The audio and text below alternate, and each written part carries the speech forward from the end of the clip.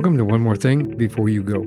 In this episode, we're going to get to the nitty-gritty and learn what happens when someone has a stroke. We're going to learn from a person who experienced it. We're going to have a conversation about her journey from crawling across the floor to get help, to rehab, to neuroscience to help rehabilitate, as well as how her husband became a caretaker. I'm your host, Michael Hurst.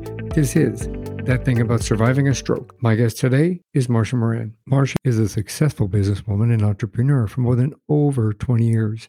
She's an author and a speaker and a healthcare advocate. She's written over 50 business plans and helped entrepreneurs strategize over how to differentiate their companies in changing environments.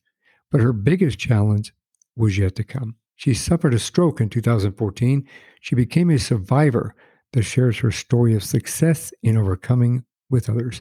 Welcome to the show. Thank you so much, Michael. I only touched a little bit on your background. Can you tell me a little bit more about yourself? Yes. So I actually used to be a marketer, and I eventually started my own business in 2012. And I went out and I had just a really good time dealing with people that I really thought were state of the art. And I had the business about 3 years, had done projections. It was going, I thought, in the perfect place where I would be making enough money to make it worthwhile. And then I had my stroke. That was 2014, correct? In 2014, yes. So tell me what happened that day. So I woke up that morning and something felt off. So I texted my friend Rochelle and said, I'm not coming to breakfast. And I couldn't read the text. So I thought, I'll just text her later. So I put the phone down, I rolled over, and I had the worst headache imaginable. And despite all the pain, I fell asleep. The next time I woke up, I knew that I was in real trouble because the whole right side of my body was paralyzed. Well, and you wouldn't know that by looking at you now. It took a long time for me to get better.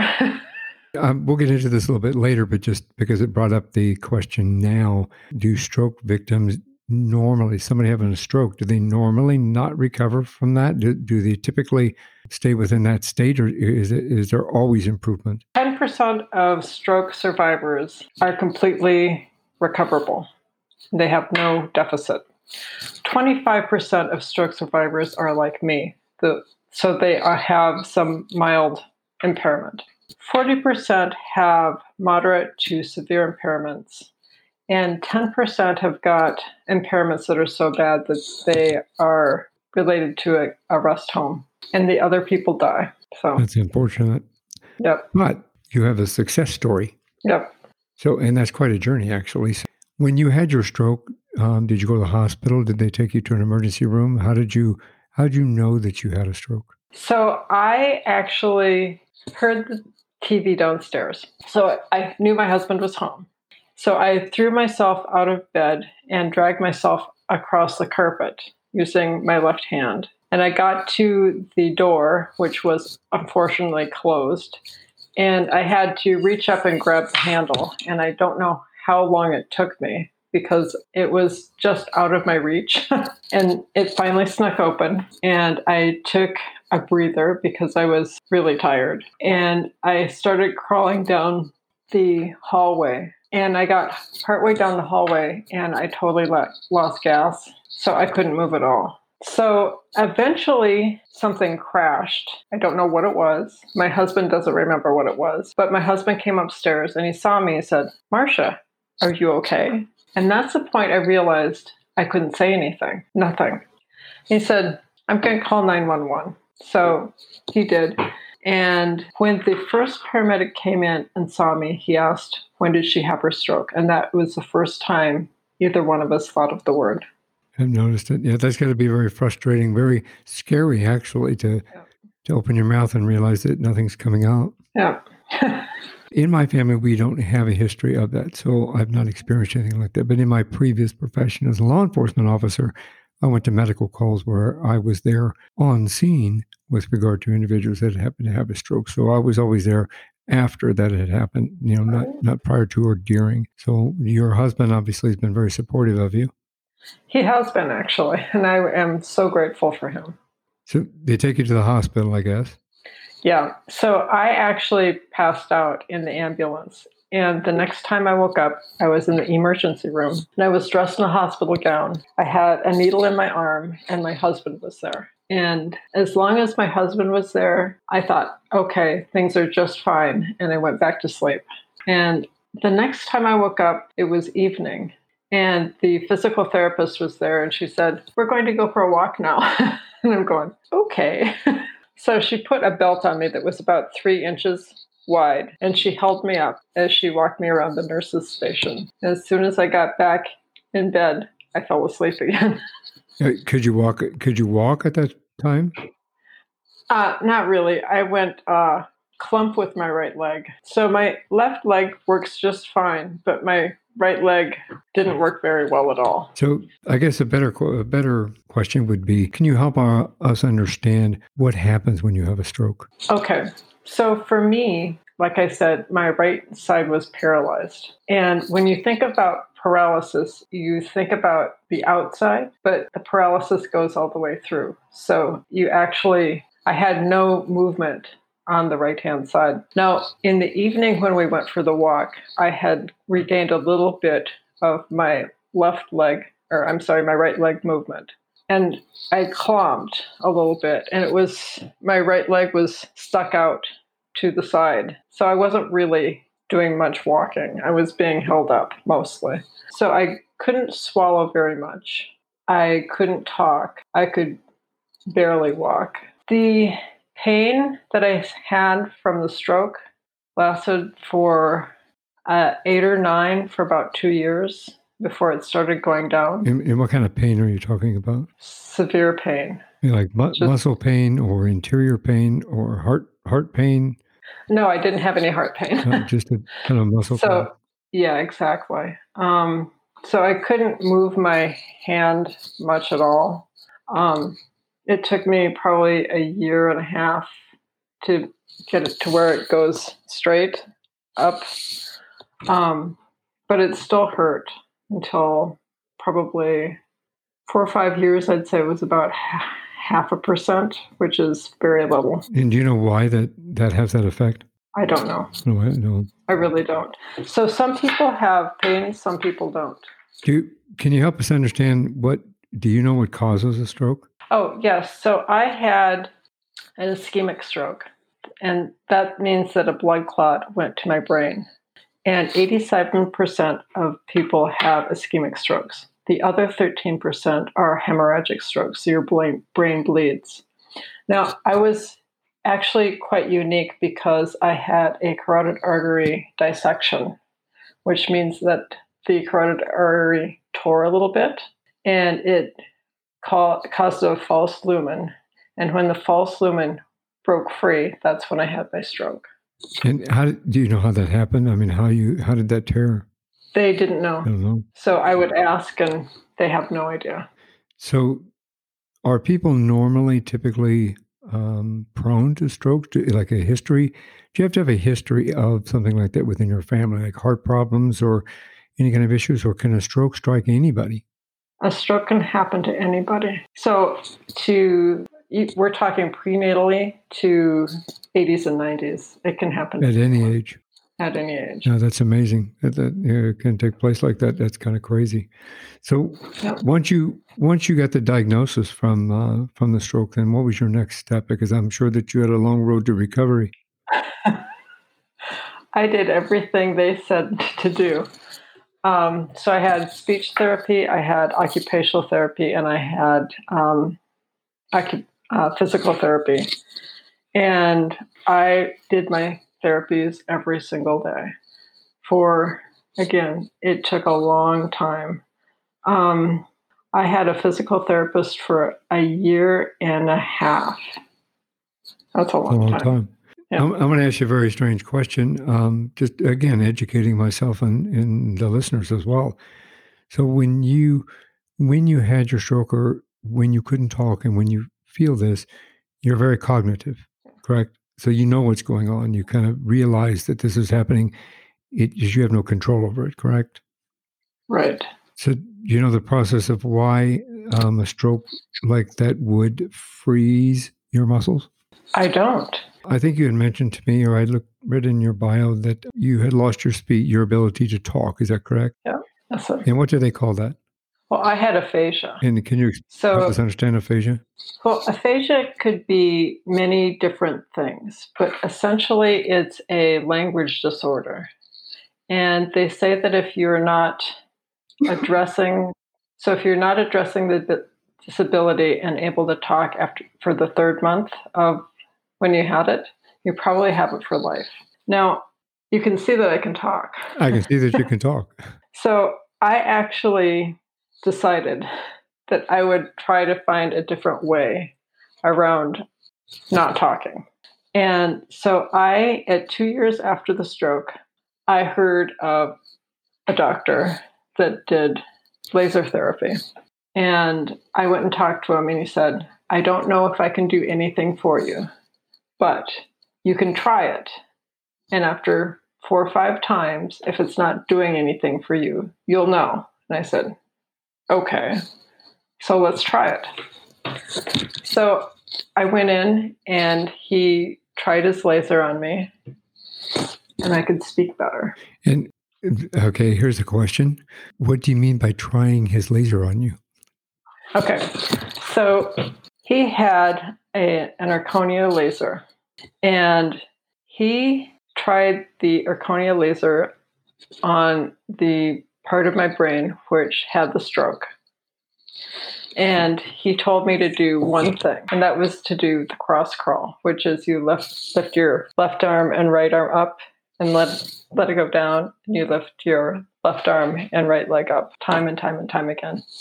And although I thought it was stupid, I did it anyway. Makes you wonder if you're sitting back there going, hey, what's this? It does. So essentially, the laser penetrates your skull and it makes I can't think what they're called now. It's like it lets the Energizer bunny loose in your skull. And so if you've got some things that are dying, they don't die. It's like they're perked up and they go, ooh, wow, this is really interesting. Like sort of like a jolt of electricity. Like a jolt of exactly. So how long after that did you get your full speech back? So laser therapy actually worked partway. So at 3.5 years after my stroke, I was still looking for something to make my speech better. And I ran into somebody who said, you should try neurofeedback. And I said, I don't know what that is. So he gave me the web address and he said, check them out. So I went home, I checked them out, and I didn't see anything negative on the site. But what really caught my attention is that it said 85% of traumatic brain injury survivors get better. You know, it's interesting that you relate the stroke to a traumatic brain injury. Right. Well, so it's kind of the same. Even though one is exterior and one is interior, they both impact how you feel. Well, I absolutely understand the relation. Yeah, that's interesting because I've talked to other people who have had a stroke, not extensively like we're doing now, but they've never referred to it as that. So I find that intriguing, actually. Interesting. Yeah, I find that intriguing. So I decided I'd give it a try and see what happened. And again, he said, I can't guarantee it's going to do anything for you. Now, what exactly is neurofeedback? Help us understand that. So neurofeedback actually is a device, and they put electrodes on your head, and it sends small impulses of electricity into your head. And so I was all set up, and he turned it on, and I could see my brainwaves going across the computer screen, but I didn't feel anything. I went, this is weird. But yet, that afternoon, I talked better. And after 16 sessions, I talked like I do today. That's amazing. Yeah. You know, perseverance is really something that anybody suffering from any kind of an injury, they need perseverance. You need to have the ability to say, I can either sit back or I can move forward. I actually was diagnosed being in a wheelchair for the rest of my life. by 5 different doctors. And obviously my listeners have heard this before. Not, see, I Yay. chose to take another path just like you. I chose to not listen and sit back and go, okay, oh, well, thank you. Thank you for that. And then, poor me, I said, I don't want to, that's not my answer. So your perseverance is a really important thing. And, kudos to you for being, strong and moving forward and not lying down, basically. Yeah. Well, I think that there are enough people like me that we should be able to influence others to try something different too. We just don't talk about it that much. Well, that's why we're having this conversation. Let's help educate people. Yeah. Well, I mean, exactly like you. I think it's wonderful that you can get up and walk around again. Well, thank you very much. I think it's wonderful that you're talking and walking. Thank you very much. And walking. Yeah. So it took you 2 or 3 years in order to get, full capabilities back for talking. Did it take you that long for your physical, for your walking and your muscles that had kind of paralyzed? So by a year and a half, I walked. If you looked at me and I was walking down the street, you can't tell that I'm a stroke survivor. Now, a doctor can tell, but anybody else really can't. The problem is that I'm still not really fully recovered. I have a bit of a right cramp in my foot. A cramp in my right foot. My knee is a little bit off. My hip is a little bit off. So I'm not quite there yet, but I'm working at it. Everything is a journey, one step at a time, right? The first step to failure is the one you never take. That's exactly it. That's my motto. Yeah. First step to failure is the one you never take. When did you decide to take what you went through and share it with others to help them? How did you become a healthcare advocate? Tell me some of that journey. I think some of the stuff that you had sent to me that you had some interesting things happen to you while you were being cared for. Yeah. So I was still in the hospital and I was moved up from the emergency room to a private room. And as the nurse was taking me into my private room, she stopped and put me on the toilet. And then she went and made my bed. Well, that is the wrong thing to do for somebody who has had a stroke. So I went crash and she came running in with my husband. And that's the point when my husband realized he had to become an advocate, right? Because nobody else was really looking out for me. So that was step one. Step two was in the same hospital. They made me drink liquids instead of eating because I was choke hazard, right? So I drank the liquids through a straw with my head going forward. I turned to the left to swallow, and I turned forward when I was done. And that was to make sure that the liquid went down instead of down the wrong pipe, because that way you get pneumonia, right? Well, unfortunately, they brought lunch to me, and it was a real lunch.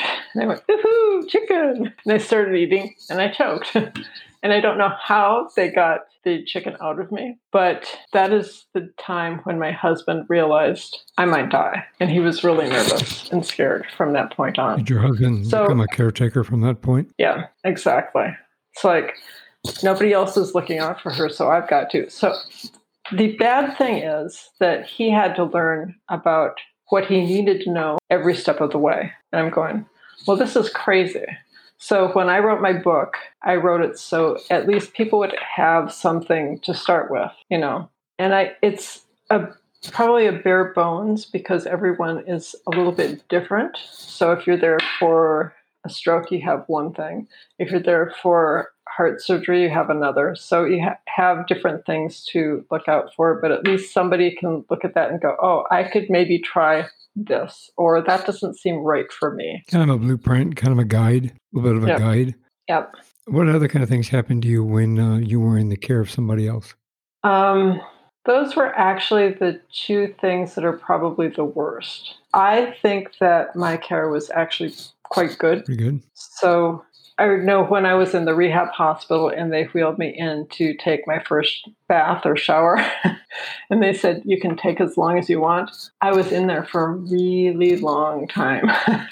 Because one, it had been a week since I'd had a shower, or 6 days, and I wasn't smelling so good. And two, it just felt good. Oh my God, it felt wonderful. Yeah. Yep. So I think the really interesting thing is that I had to let people put my clothes on me. And I am really shy, so that would normally put me off the end of the couch. I took everything they did and say, I can't do it myself. They're going to do it. And for now, but I'm going to do everything I can to get to the point where I can brush my teeth, comb my hair, get my clothes on. So I brushed my teeth okay, but I couldn't, when I spit, I couldn't tell my arm to move out of the way. So I'd let go of the toothpaste and I'd say, okay, move your arm now. Oh, darn. It didn't move. It's gotta have those little reminders. I was really bad at that. So, Again, everything's a journey. yeah, everything is a journey. It's interesting because we all I've had 5 surgeries. So I can relate to some of what you're talking about because of the 5 surgeries that I've been through. But in the fact that I can also empathize with you. You know, my wife had to get me dressed, get me undressed. My kids had to help me get dressed, get undressed. And, you know, I was a law enforcement officer. I was a sergeant. So I was never put into a position, from my perspective, I was never put into a position where I had to ask for help from anybody. You know, people came to me for help. So I had a learning curve myself that I had to overcome and say, okay, well, this is just the way it is. It's the way it's going to be for a little bit. But it also motivated me into moving forward. So I think the lesson here from you is that if anybody out there listening has had a stroke or one of their family members or friends has had a stroke, that there is a light at the end of the tunnel and that you just need to be positive and move forward, and that you can overcome. You have to take the opportunity. You know, everybody's got a choice in life and you need to make a choice and you can overcome. I'm talking to you. I'm looking at you and, you know, you're doing great. So life is good, right? Yeah, it is. So what made you write the book? So there was thinking about my husband and thinking about how he had to learn things step by step by step. I decided I would put everything in a book so that people could read it. They could actually read it in a day. And now the last time or the time you don't want to read it is when you're in the hospital with a loved one. But honestly, that's probably the time people need it most because it gives hope to the survivor. It gives hope to the caretaker. It's like, yes, your life has really become terrible for the moment, but it won't be terrible as long as you work forward, right? Yep. So you had your stroke in 2014. This is 2020, and you still haven't fully recovered, but you are what, 90%? Yeah, 90 or 95%. What advice would you give to people in regard to if somebody is experiencing that or has experienced it, or if one of their family members has? So if somebody has experienced a stroke, I would say never give up. And so if you are required to do exercises every single day, and I mean physical exercises or speech exercises or whatever, do them. And you might not want to on some days, but do them anyway. Because the only way you're ever going to get better is if you repeat it for a long, long time. And I don't know about other people, but for me, if I decided I wouldn't do something on a day, it is so much harder to do it the next day. So just keep doing it. Keep moving forward. Yeah. Keep moving forward. Yeah. You were talking about reconnecting your neurons one action at a time. Can you help me understand what that is? Well, first of all, that's doing things repeatedly. And it's also, for me, getting neurofeedback. I think the neurofeedback actually helped me spark something interesting. So if you look at the website for the neurofeedback, they say it's like the brain is stuck and it's like you're turning it off like a computer and then back on like a computer. And all of a sudden you're going, oh yeah, it's working again. That's what they say is happening to your brain. It's like it's stuck in the microcurrents from the batteries in this neurofeedback machine are poking you and they say, oh, wait, oh, that's all right. I'm stuck. Oh yeah, okay, I don't need to be stuck anymore. I can just go back to the the way I need to be. Almost like rebooting a computer. Yeah, exactly. Similar to that. Yeah. That's interesting. When you were talking about aphasia, I know we're kind of backtracking a little bit here, but looking over your notes, the aphasia, do most individuals, you had said earlier that if the aphasia hadn't gone away after a certain period of time, then you have no way of communicating.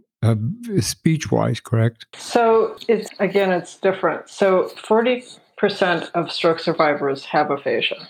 Of that, you have the aphasia like I have. So you can hear what people are saying, but you can't talk. Then you have the other type, and that's Broca's aphasia, which is right here. And that I'm pointing to my ear and I'm to the front of it. I have Wernicke's aphasia. It's back here, and I'm pointing to the back of my head just behind the ear. So you talk to them and they respond back to you, and what you hear is gibberish. Okay. So now I have heard of people speaking gibberish that have had a stroke. Yeah. And so that's what's going on, is that they have Wernicke's aphasia. One of those. So, yeah. So your spouse, again, I'm sorry, we're bouncing around here just a little bit, but these things come up in my head, and all of a sudden I have to say, wait a minute, we forgot to talk about this. So what was it like for your husband to become a caretaker? Because the caretaker, I mean, there's thousands upon thousands of individuals that end up being caretakers for their loved ones across the United States, across the world, actually, but especially across the United States lately, from everything from like what you suffered, stroke, all the way through dementia and Alzheimer's and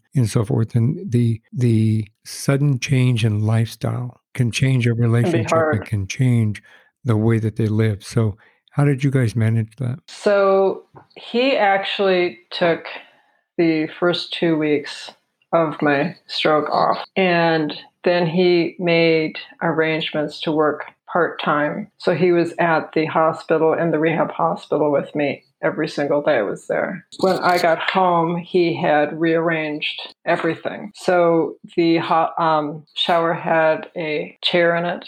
I was allowed to be upstairs, but I couldn't go downstairs. He was watching everything I did. I didn't pay the bills. I didn't feed the cats. I was just me, and I was taking care of me. He did everything else, and I was so grateful to him. When I got better, so I had my stroke in March. In August, he had to go back to work. And he said, I'm a little nervous about this, but I'm going to test you in the car. If you drive okay, you can take it 4 miles, but you can't drive on the highway. I said, woohoo, the car. Like a teenager again. I can have the keys. Thanks. But okay. So, and you have to understand, I drive a 1997 Miata. I still drive a 1997 Miata. They're stick shift, aren't they? Yes, exactly. So we went out and sat in the car, and I turned the key, and it started. Woohoo! First thing, I couldn't get it into reverse, so I had to use my left hand to get it into reverse. And I got down to the end of the driveway, and I tried to get it into first gear, and it worked. I was able to drive every gear except reverse using my right hand. So he said, okay, it's fine. You can drive your 4 miles, but don't go anywhere else. Now, if you have to go to a doctor's appointment, I will let you, but no highway driving. So here's the key. I was scared. I was scared I would have an accident. And I was scared for 3 years. Well, yeah, I would imagine, because you don't really know what's going to happen and whether or not you can control a vehicle, whether or not it would hurt somebody else. That would be frightening. Exactly. So I was always looking out for other people. But you're driving now, right? Yeah. Your husband obviously became a caretaker. Did that change your relationship? Yeah. So he still looks out for me. And it's irritating. It's loving. Yeah, I know. And I don't say much about it because he responded the way he can respond, right? So if he responded the other way, where he's going, oh, it's your life, I'm just out of here, that would be so sad. That would be devastating to somebody, yes. Yeah. I have a special place in my heart for people that become caretakers for individuals, because it's a complete sudden change to the lifestyle, to the relationship, and to everything that's going on within and around their lives in order for them to have to take care of somebody, because you don't always know what what to say, what to do. You don't always know how to act. You go, unfortunately, and sometimes, depending upon the length of time, you end up going from a husband or a wife, a boyfriend, girlfriend, son, daughter, mother, father. That changes the relationship immensely, because you go from family network is still there, but you become more of a nurse, basically. And in that capacity, you step outside the relationship for a few minutes. So I'm always making sure anybody that I've ever spoken with in regard to caretaking is that you always remember to have to take care of yourself as well, take care of your family, keep it a relationship. So the caretaking is just one aspect of it. You need to keep it a relationship. Yeah. So the interesting thing is, he used to be very quiet. Now he's much more forward about things. So if something is bothering him, he says it. And I actually like that about him, because it's much easier to communicate. And he's more vocal about things with other people too. Well, I think it kind of opens up. You never know what's going to happen on a daily basis. You never know what's going to happen when you wake up, just like what happened to you. You didn't wake up, you didn't put on your calendar that on, this date in March 2014, you're going to wake up with a stroke. You just don't do that. So you never know what's going to happen. So each day should be very important to everyone out there listening. Take each day as if it's I won't say take each day as your last day, because that's not really the right terminology, but you need to take each day as a gift and move forward. You decided to write this book, and when you wrote this book, it was designed in order to help other individuals that are going through the same thing that you guys went through, kind of a guidebook. Yeah. Is there any advice that you would give to anybody going through this, whether it be as a caretaker or as a victim of stroke? So I would say that for everyone who's had a stroke, they never give up. That's what I said before. They should never, ever, ever give up. For caretakers, you need to sleep. You need to worry about yourself. And it seems like it's a harsh thing to say, but if the caretaker doesn't take care of themselves and they burn out, then where are you? So they need to sleep, exercise, eat right, the whole 9 yards, to be cognizant of where they are. If you can have someone come in and take care of your patient and you can take time off, please do. Yeah. Do you have a website? Yes, I have a website. It's strokeforward.com. And can they order your book through there? They can order my book through Amazon.com, and they just type in Stroke Forward and it comes right up. Outstanding. I know that you give lectures and you speak, do you not?